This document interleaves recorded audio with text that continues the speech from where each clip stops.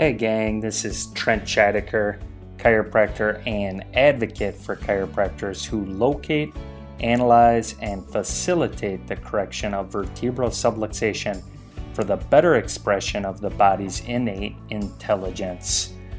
Welcome to today's Tick, where each week we study a chiropractic principle, question, or chiropractor to help you acquire today's philosophy, science, and art of chiropractic.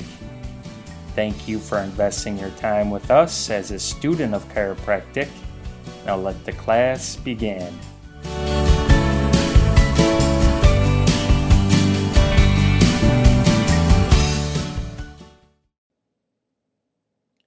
A subluxation is the condition of a vertebra that has lost its proper juxtaposition with the one above or the one below, or both, to an extent less than a luxation, which impinges nerves and interferes with the transmission of mental impulses.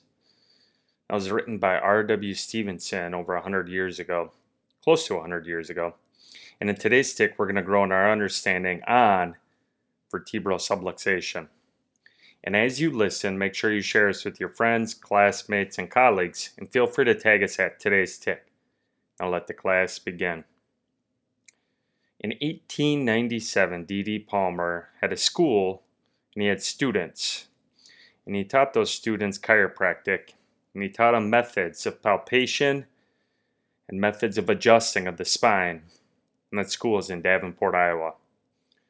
I just got back from Davenport, Iowa, and it was a great trip, and it was a great experience to see the history that still stands there in that city. And D.D. Palmer's discovery to chiropractic brought about a new objective. And that objective led him to believe that vertebrae, or bones in the spine, can be and are very often slightly displaced or misaligned, incomplete in a luxation, and they can interfere with the neurological function from within. And so D.D. Palmer taught his chiropractic students over 100 years ago that when these vertebrae suffer from an incomplete luxation, the neurological tissue that's surrounded by bones of the spine can have impingement or stretching to the tissue due to the new negative structure or position of the vertebrae in their subluxated position. You see, the chiropractic luxation that D.D. Palmer founded over 100 years ago is now referred to as vertebral subluxation. Chiropractic is a very distinct healthcare profession that was founded with the philosophy, science, and art to facilitate in the correction of these subluxations. And in 1927, R.W. Stevenson's chiropractic textbook brought even more clarity to D.D. Palmer's discovery on vertebral subluxation. R.W. Stevenson's definition of vertebral subluxation in his textbook was exactly that quote that I read off, and I'll go through it one more time. Subluxation is a condition of a vertebrae that has lost its proper juxtaposition with the one above or the one below, to an extent less than a luxation, which occludes an opening, impinges nerves, and interferes with the transmission of mental impulses. What I'd like to do today is review the Stevenson criteria to vertebral subluxation by breaking the definition down into the following elements. Vertebral subluxation is a condition of a vertebrae that has lost its proper juxtaposition with the one above or the one below to an extent less than a luxation would be the first part. The second part would be vertebral subluxation occludes an opening. The third part would be vertebral subluxation impinges nerves and interferes with the transmission of mental impulses. So let's dive into the first part one of Stevenson's subluxation criteria, which is the vertebrae has lost its proper juxtaposition with the bone above or the bone below to an extent less than a luxation. Now, for those that aren't familiar with Latin root words, luxation means you've got yourself something completely separated. So when we talk about vertebral subluxation is a small displacement. It's a very minute displacement very often can't even be seen on X-ray or any type of imaging, which requires other criteria to be added to discovering whether or not that position is normal or malposition or displaced.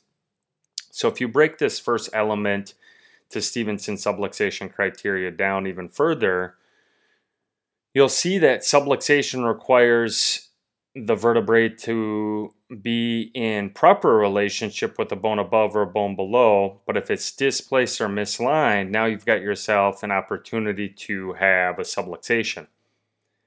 The spinal column is designed to protect and direct the neurological system, and starting at the very top of the spine is your cranium or your brain. And the brain is protected by the skull, and it is your body's headquarters for keeping all the cells and tissues and organs working together in a coordinated state, or harmony, or function, or health, depending upon how you want to use the terminology. At the bottom of the cranium, there is a hole where the brain extends the spine through it and down into the vertebral column. And the vertebral column is really a stack of 24 bones with tightly knit together soft tissue, ligaments, and muscles, keeping the bones articulating in proportion to one another with just enough movement but not too much. And so for most consumers of chiropractic and even some providers of chiropractic, this is as far as the definition of subluxation they feel comfortable with or they've been taught. And it's not a bad place to start, and it's not a place to throw rocks at. But when left alone without the other two elements to Stephenson's criteria of subluxation, I believe professionally it's downgraded in its severity to what the negative effects of subluxation can and do cause, as misalignments that aren't moving properly and they need to be repositioned for better movement and articulation, to me, is not a complete definition of subluxation. You see, malposition or displacement is a foundational element to vertebral subluxation, but alone it's just that.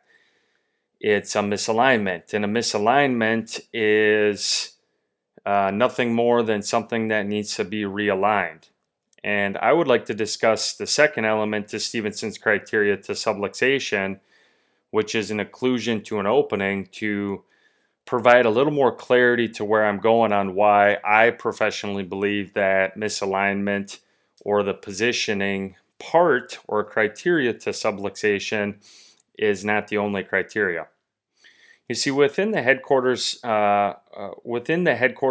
optimal function and being placed on top of your spine, the communication system needs to travel down your spinal cord and back up your spinal cord in order to direct and coordinate the trillions of cells predominantly below the head.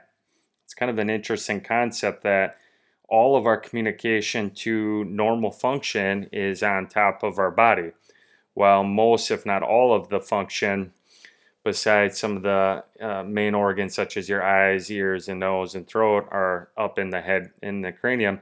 Most, if not all, is below the head. And so within each of those 24 bones of the spine, we've got 1 to 3 openings where the neurological system and tissue can enter and exit out of for communication to take place between our headquarters and our body. And this communication flows through the nerves, and the nerves flow through the vertebrae, and they flow through the vertebral column.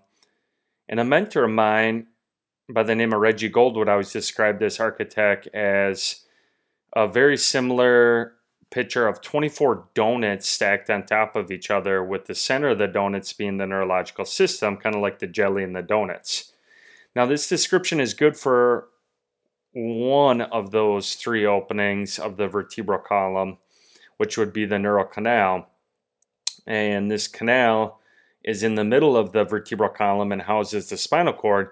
But there's also other openings, and there's also other areas where that tissue is coming in and out of. And at the top of each vertebrae and the bottom of the adjacent vertebrae are two more openings that are produced through articulation of the vertebrae being stacked on top of each other. So it'd be kind of similar to poking holes in those donuts and squeezing and seeing that jelly come out the side. These openings that are adjacent to each other are referred to as intervertebral foramina, and these openings protect the nerve roots that extend out from the spinal cord and innervate literally the trillions of cells and tissue and organs throughout the body. So the IVF, which is the intervertebral foramina, are where the nerve trunks come and go, and these openings within the spinal column are directly influenced by the position and integrity of the vertebrae or the bones of the spine. So if one of those vertebrae become displaced or malpositioned compared to the one above or below, now the opening that houses the nerve roots or spinal cord can and do become negatively affected by creating tension from the enlarged foramina, creating a state of occlusion. Now, I was just reading a very well-written and published chiropractic textbook on chiropractic technique, and there is a statement or two in there saying that the vertebrae do not impinge neurological tissue because there is enough opening and there's enough hole space for the nerve root to have a cushion of air. So if one of those vertebrae bend too far to the right or bend too far backwards, there's enough opening within that designed area where that nerve root comes in and out of, where it wouldn't create any type of impingement. Well, D.D. Palmer, I think, was ahead of his time over 100 years ago with his research and his writings when he talked about the occlusion, and the impingement doesn't necessarily have to come with a hole that is smaller. It can actually come from a hole that is too large, which is an interesting concept to soak on. And he referred to it as tension. And tension, and this is a quote that he wrote over 100 years ago, and he said, tension, more or less than normal, causes an increase or decrease of vibration, which means a greater or less force of an impulse and a corresponding amount of heat. Nerves are never pinched or impinged upon in the foramina. Foramina are never narrowed. We do not adjust the vertebrae itself. So far as the chiropractor knows, it's never displaced, dislocated, or subluxated. Any extreme movement of the articular surfaces enlarges the foramen or foramina, which cause the nerves and blood vessels to become stretched, irritated, increasing its carrying power. Nerves are never shut off by the closure of the foramina. There are no dams or obstructions that restrict. Impulses are never interrupted, reducing the lunated intervertebral articulation, diminishing the displacement of the articular processes, replacing the two articular surfaces, returns the enlarged foramen to its normal size, which removes tension and irritation. And irritated nerves cause muscular contraction. The location and amount of disturbance depends upon the portion of the nervous system involved. Now that was a mouthful for me, and for you it was probably an earful. But if I looked back on that quote by D.D., what he's more or less saying is when one of the positional integrity of the vertebrae become lost, it doesn't necessarily make a bone pinch a nerve. I hear that very often in practice where I've got a pinched nerve, doc. Can you find that pinched nerve? It's not necessarily a bone sitting on a nerve. What he said and what he proposed, and I stand professionally behind, is the vertebrae actually pulls on the nerve. So, and it's usually on the opposite side. And so the occlusion isn't necessarily on the side where the rotation or the malposition is. It can be on the contralateral side where your guitar string is being strung too tight, and now the frequency of tone is off, and now the nerve is doing too much. And so the first two elements to Stevenson subluxation criteria are directly related to one another if there is enough malposition and there is enough occlusion to the opening.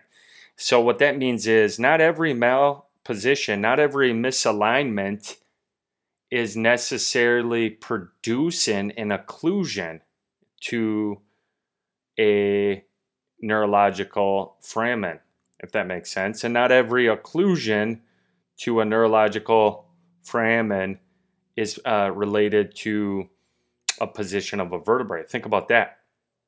There can be occlusion to a canal, such as your spinal cord canal, from a herniated disc.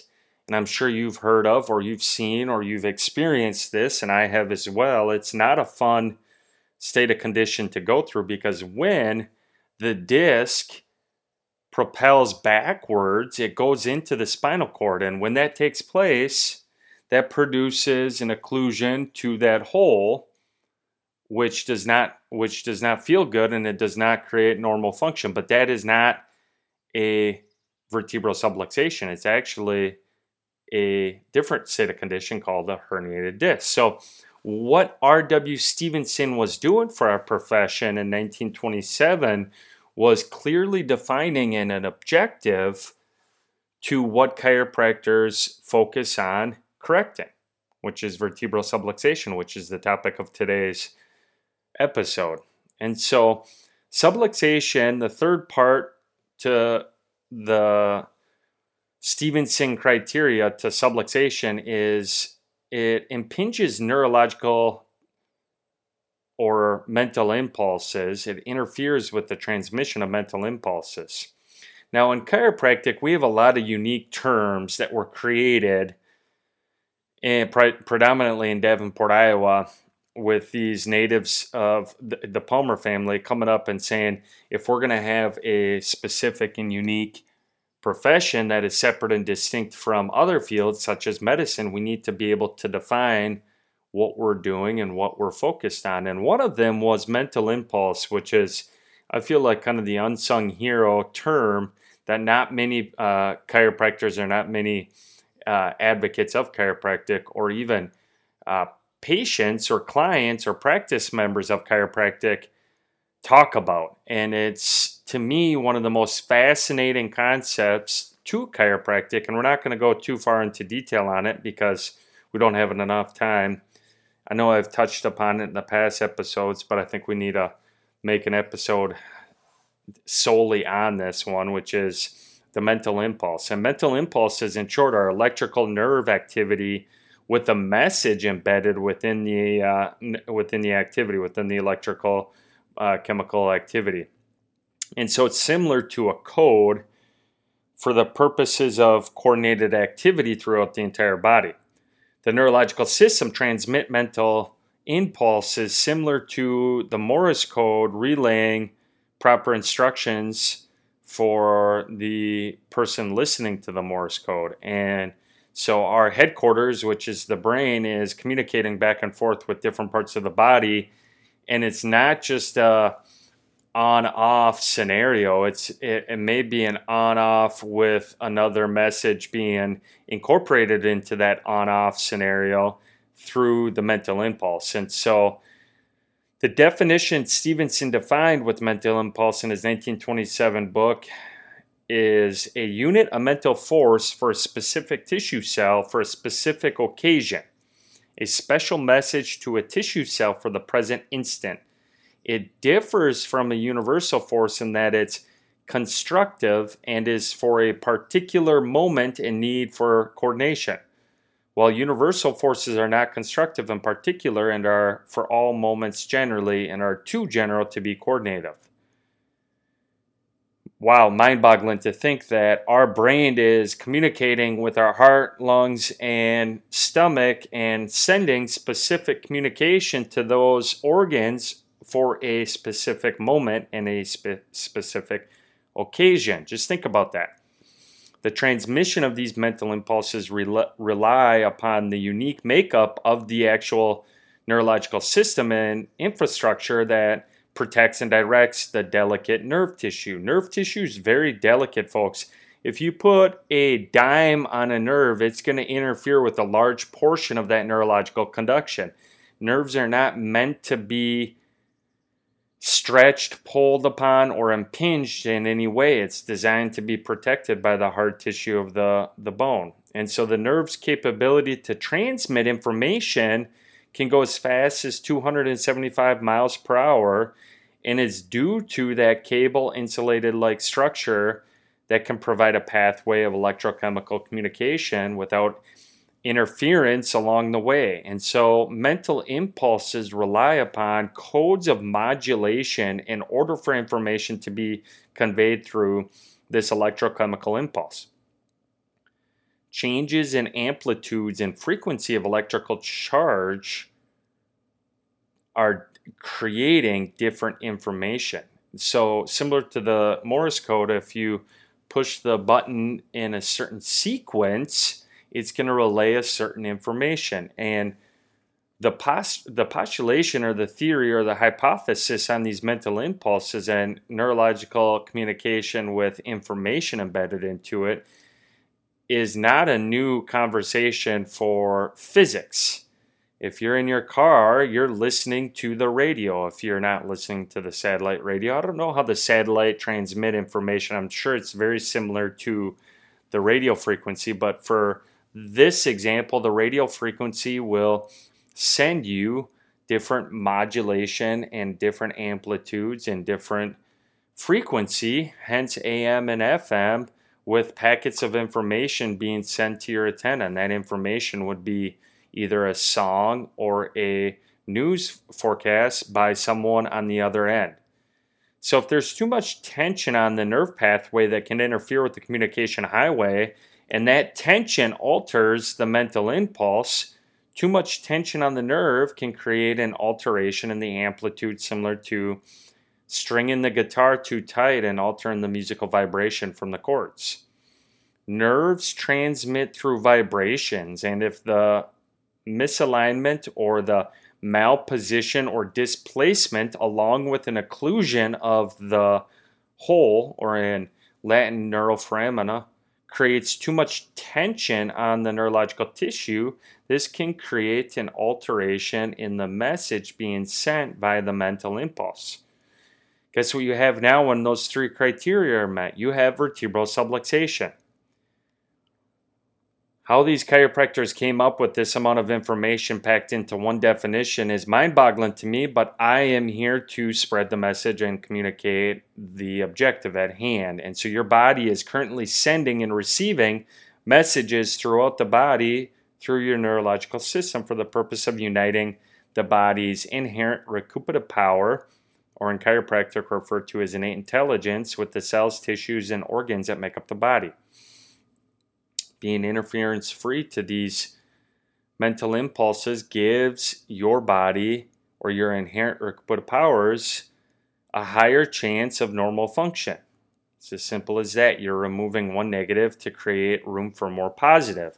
Every cell in your body requires mental impulses at every moment, which means there are trillions of mental impulses for every moment of your body to maintain proper function throughout the body.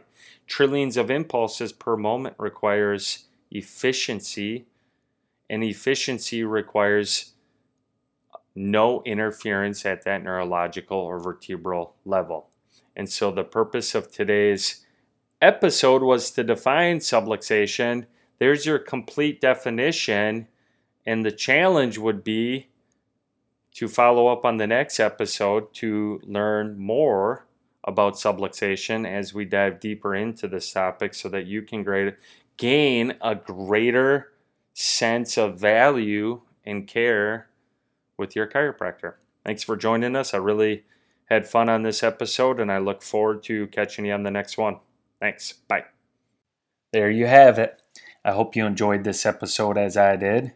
Let me know what you enjoyed about it by tagging us at Today's Tick on social media. And if this is your first episode, please subscribe, Leave us a review. Reviews help us spread the message about chiropractic and the location, analysis, and correction of vertebral subluxation. Share this episode with your friends, classmates, and colleagues. Be a champion and send them this episode. As B.J. Palmer said, you never know how far-reaching something you think, say, or do today will affect the lives of millions tomorrow. As always, we like to end our episodes with the definition of chiropractic. Chiropractic is a healthcare discipline that recognizes the innate recuperative power of the body to heal itself through identifying and caring for vertebral subluxations due to the relationship between structure and function as coordinated by the neurological system and how that relationship affects the preservation and restoration of well-being.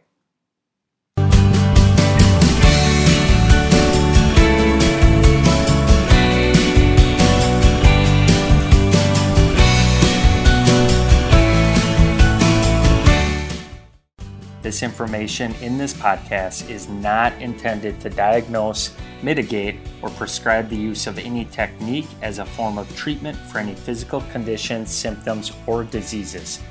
Directly consult with a qualified healthcare professional for any chiropractic or medical advice. In addition to the benefits of chiropractic care, one should also be aware of the existence of some risk. Risks associated with some chiropractic care may include soreness, musculoskeletal sprain, strain, and fracture. In addition, there have been reported cases of stroke associated with chiropractic care. Research and scientific evidence do not establish a cause and effect relationship between chiropractic care and the occurrence of stroke. Rather, studies indicate that people may be consulting chiropractors when they are in the early states of a stroke. In essence, there is a stroke already in process. However, you are being informed of this reported risk.